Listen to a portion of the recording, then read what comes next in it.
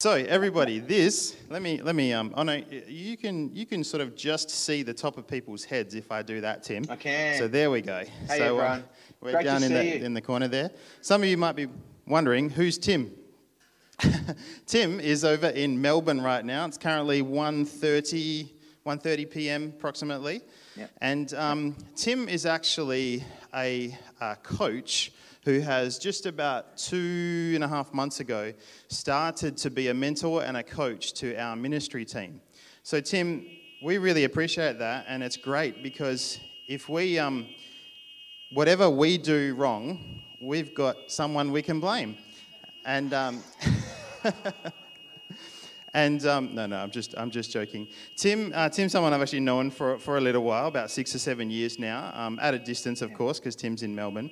But we have just started to build a closer relationship with Tim, and as I said, so he's our coach for that is for Yoy and myself and Teresa, Annalise and Aaron. And this is going to be an interesting morning because we don't know how this is going to go technologically, Tim. We will see. But Tim is going to preach for us this morning, not via Zoom. But we just wanted to start by having him on a Zoom call and allowing us to say hi in person, sort of, but actually live, Tim. So can you just tell us a little bit about yourself? Absolutely. My name's Tim. I'm part of a church over in Melbourne called Crossway Baptist Church, and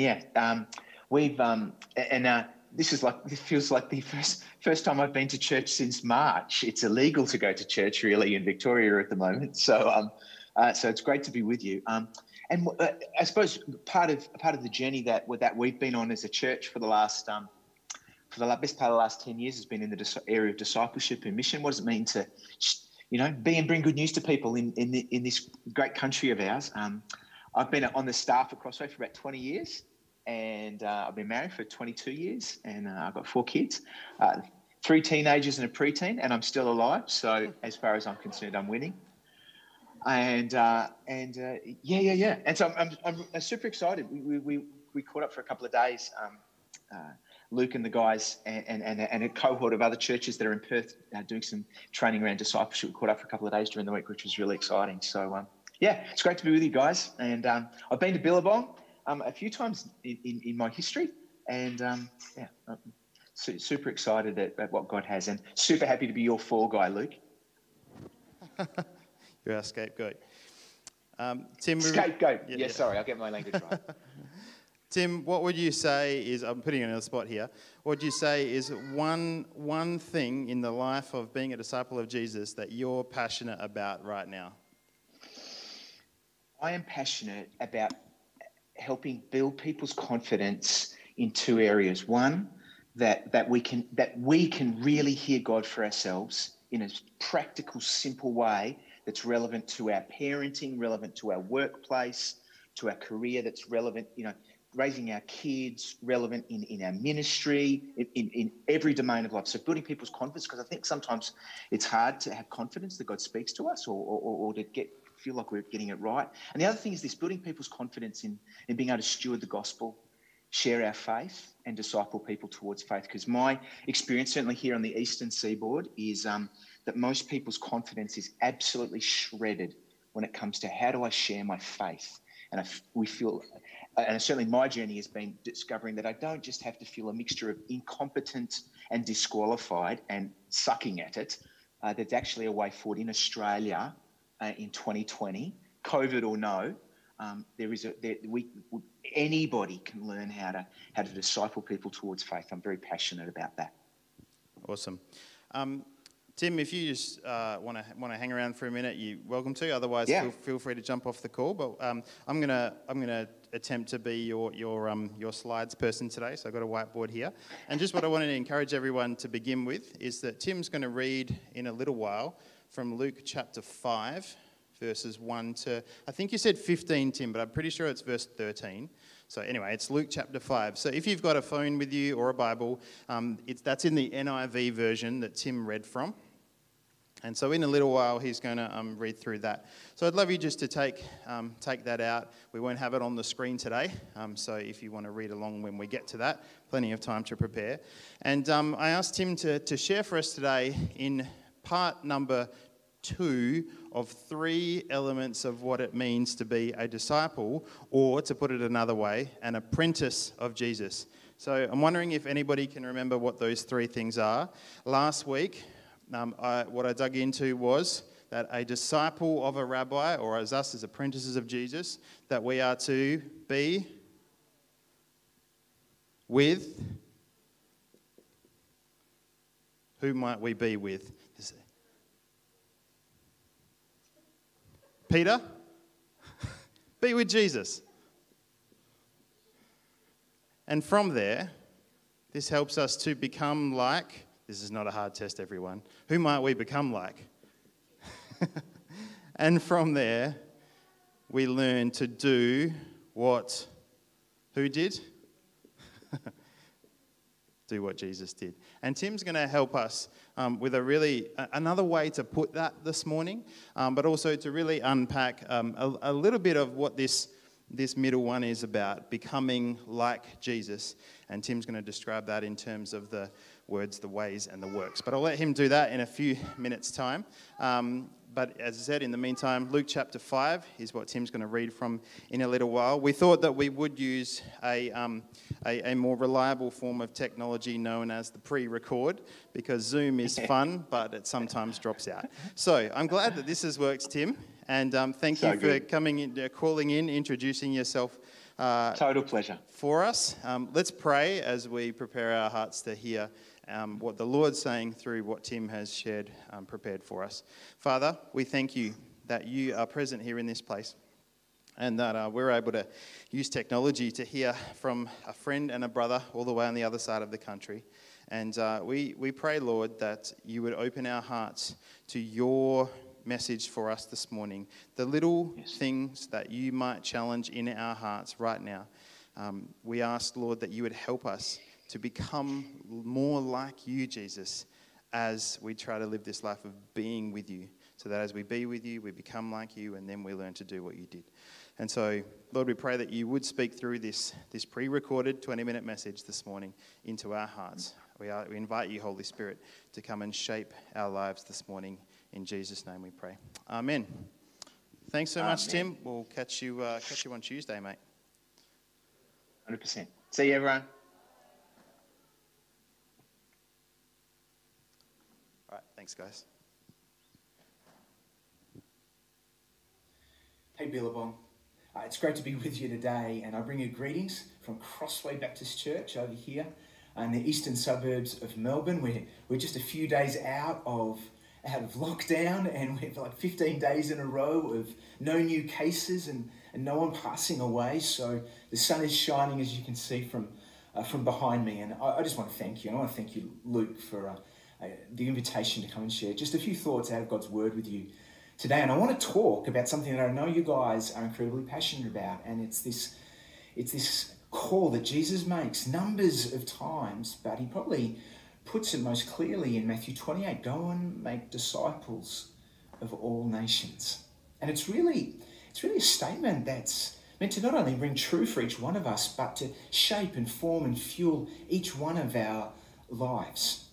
And it's interesting because the way that Jesus went about it, he had led up to this moment. He didn't spring this amazing, he didn't delegate planet Earth to 12 guys who'd been sort of traipsing around all of a sudden. He'd been leading up until this point. In fact, he'd had such an effect over about the 3 years that he'd been journeying with, particularly his 12 disciples, 72 around them, probably around 120, slightly beyond them, but primarily 12 young men. And it's interesting, it's such an effect on those guys' lives that in Acts chapter 4, so very early on in the journey as Jesus is ascended to be at the right hand of the Father, but he's given this task, this mission to the disciples. Their religious opponents say this about them. They are unschooled and ordinary men. And then Luke has this insight. He says, but they took note that they had been with Jesus.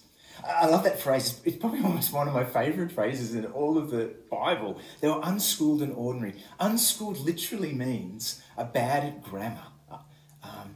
It's fascinating. I mean, a wonderful level playing field statement. But then there's this word, ordinary men. And the Greek there, without wanting to sound too posh, the Greek word there for ordinary men is idiotai. So they were idiots who were bad at grammar. It's this delightful statement that really says this: everybody gets to play. And the decisive factor, if every one of us is going to get to play, if every one of us is going to play our role and find our voice and find our place in making disciples, it's that we discover the ongoing power of what it means to be with Jesus. And really what Jesus had been training his guys, he'd been teaching them, but he'd also been training them around this call to be with him, to learn how to make disciples like he did. It's probably the simplest way I can put it is this: he challenged them to live out his words, his ways, and his works. To listen to his teaching and apply, not just listen to it, but put it into practice, his words. But not just listen to his words, but also to understand his ways and live them out. Because the way that Jesus made disciples, he always intended for them to be able to do. The way that Jesus made disciples, it seems to me, the New Testament is clear. He always intended for you and me to be able to do. And if you are bad at grammar, or you think you're a bit of an idiot, or other people might think that, then you get to be a part of this. It's not just for the elite or the talented maverick evangelists who'll do it anyway. Everybody gets to play. And so Jesus, the way he invested in a few for the sake of the many, the way he looked for where he said the Son can only do what he sees the Father doing. And so he would follow what he sensed the Lord, the Father was prompting him to do. These were some of his ways. And then also he challenged them to learn how to live out the works of Jesus. The works of mercy, and justice, and power, and forgiveness, and healing. What he had been doing, but also that they would learn to do that, and they can only be done by the power of the Holy Spirit. And Luke's going to press into that space a little bit more next week. But for now, I just want to wind back and just ask this question. If Jesus calls us to live out his words, his ways, and his works, what kind of person does that take? I mean, the qualification is ordinary people, just like you and just like me. But what it seems to me that Jesus wants to develop in his disciples, he wants to develop in them the skills and the competence to be able to do what he's been doing. But he also wants to develop in them the kind of people who have the kind of character that can sustain that kind of life. And I want to talk a little bit about that. In fact, I want to go right back to the beginning of specifically Peter's journey with Jesus. And so if you have your Bible with you, would you open up to Luke chapter 5? And I just want to read verses 1 through 15. And I want to look at this. It's this seminal moment in Peter's life. And we come up close and personal with him in these moments. And John, in John chapter 1, describes the first encounter, a first encounter in one way. Mark does it, and Matthew does it in another way. What Luke does is he zeroes in specifically on Peter. And it's actually beyond the words, "Come follow me, and from now on you official people," which was said to Andrew and Peter and James and John. In Luke chapter 5, we get what Jesus says specifically to Peter. It's fascinating because what the interchange that happens in these few verses really sets in place the kind of person that Peter needs to be. So the kind of character he needs to have, the kind of courage and wisdom and generosity he needs to develop in his life and learn to be an integrated part of his life so that he can have the character to live out the works of Jesus. So Luke chapter 5 verse 1 says this. One day as Jesus was standing by the lake of Gennesaret, the people were crowding around him and listening to the word of God. And he saw at the water's edge 2 boats, left there by the fishermen who were washing the nets. And he got into one of the boats, the one belonging to Simon, and asked him to put out a little from the shore. Then he sat down and taught the people from the boat. And when Jesus had finished speaking, he said to Simon, "Put out into deep water and let down the nets for a catch." And Simon answered, Master, we've worked hard all night and haven't caught anything.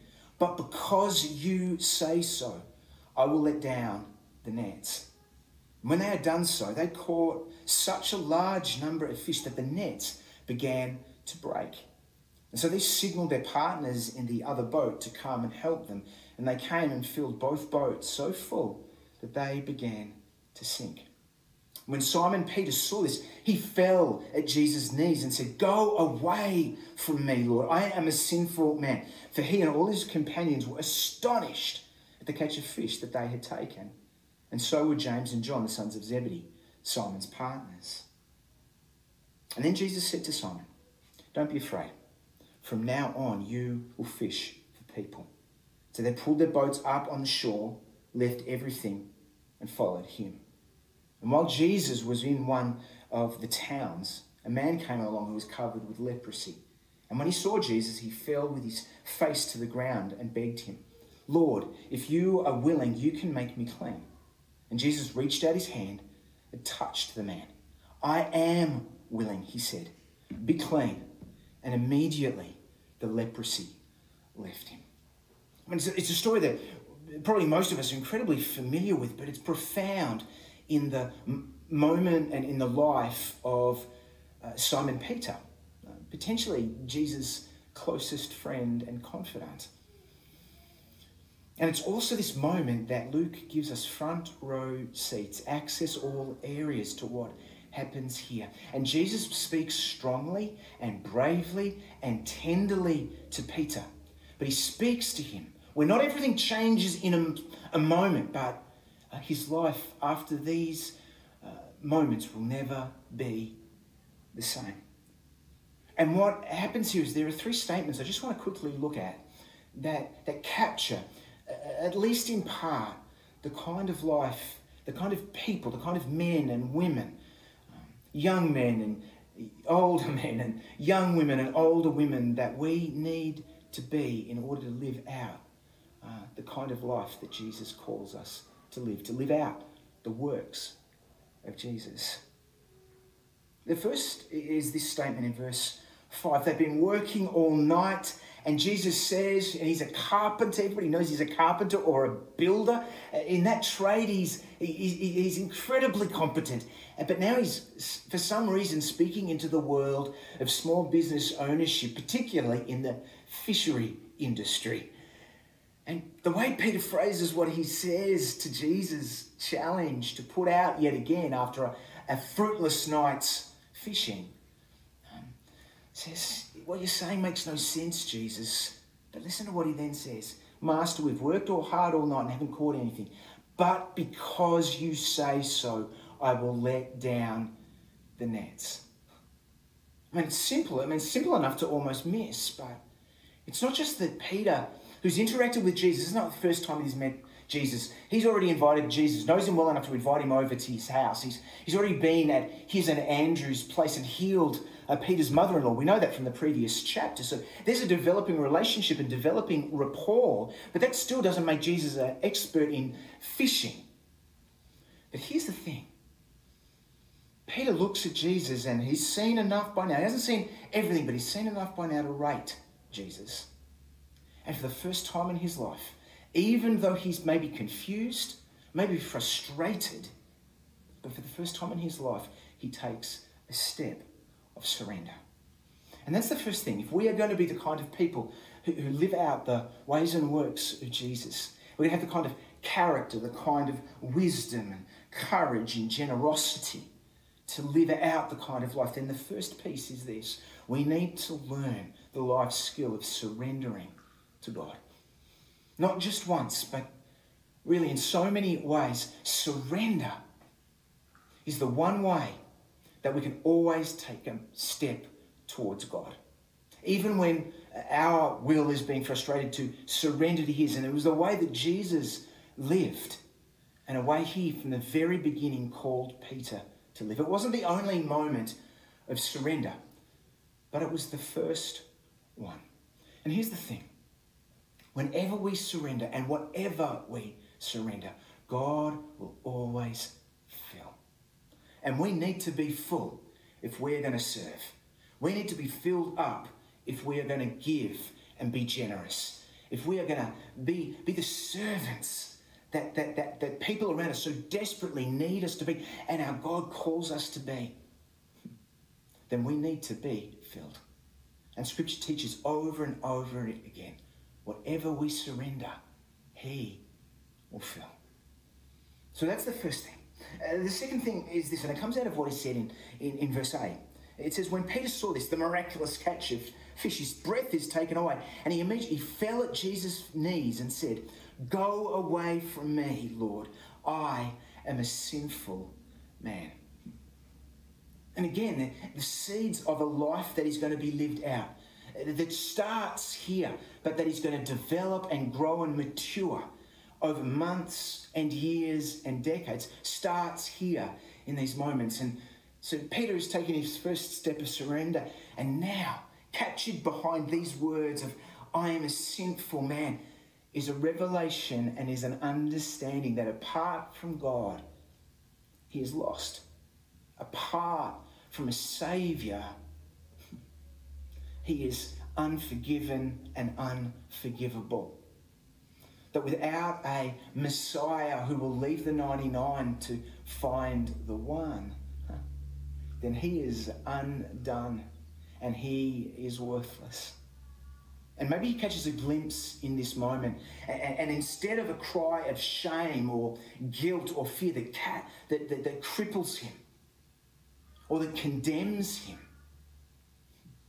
what you see in these moments is the cry of a man who is starting to see his need for God.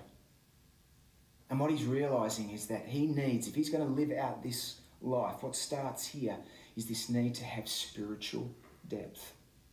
This dynamic of both identity and intimacy that is established and formed and fueled and fashioned by our relationship with God. It's true for every one of us. We need to learn what it means to surrender, and we need to learn what it means to have a spiritual depth, and that doesn't just mean waking up really, really early and having a quiet time every day, though that is incredibly important. But some people, they pull out the YouVersion app, and it's like their goal is to tick off their boxes on their Bible reading app and somehow feel good about their function, rather than hearing and God's voice and God's whisper as they sit and they listen.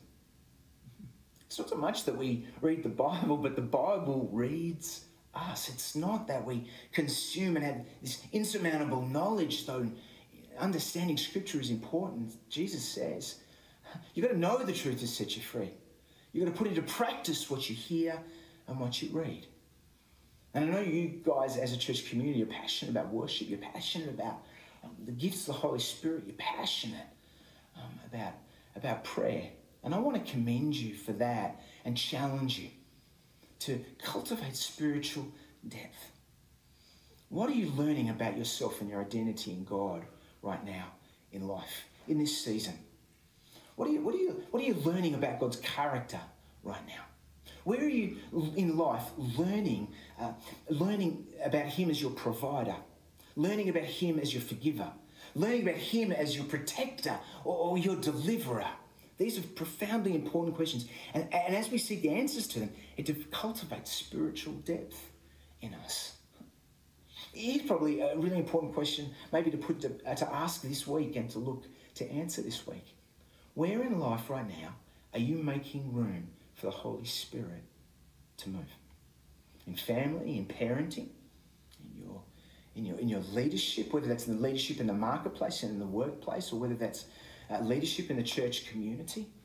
Maybe that's in stewarding the gospel. Maybe that is in leaning in prayer and fasting. Where in life right now are you making room for the Holy Spirit to move? It's the question that really fuels the idea of being the kind of people who live a life where we cultivate spiritual depth. So surrender, spiritual depth, and then just the third idea that's really important here is in verse 10. And Jesus said to Simon, "Don't be afraid. From now on you will fish for people." It's a profound statement, and this statement actually is not said to Andrew or James and John. The original language, specifically, Jesus is addressing Peter. Second person, singular. Everything else going on, crowds, fish going crazy, and Jesus zeroes in on Peter and says these words, don't be afraid.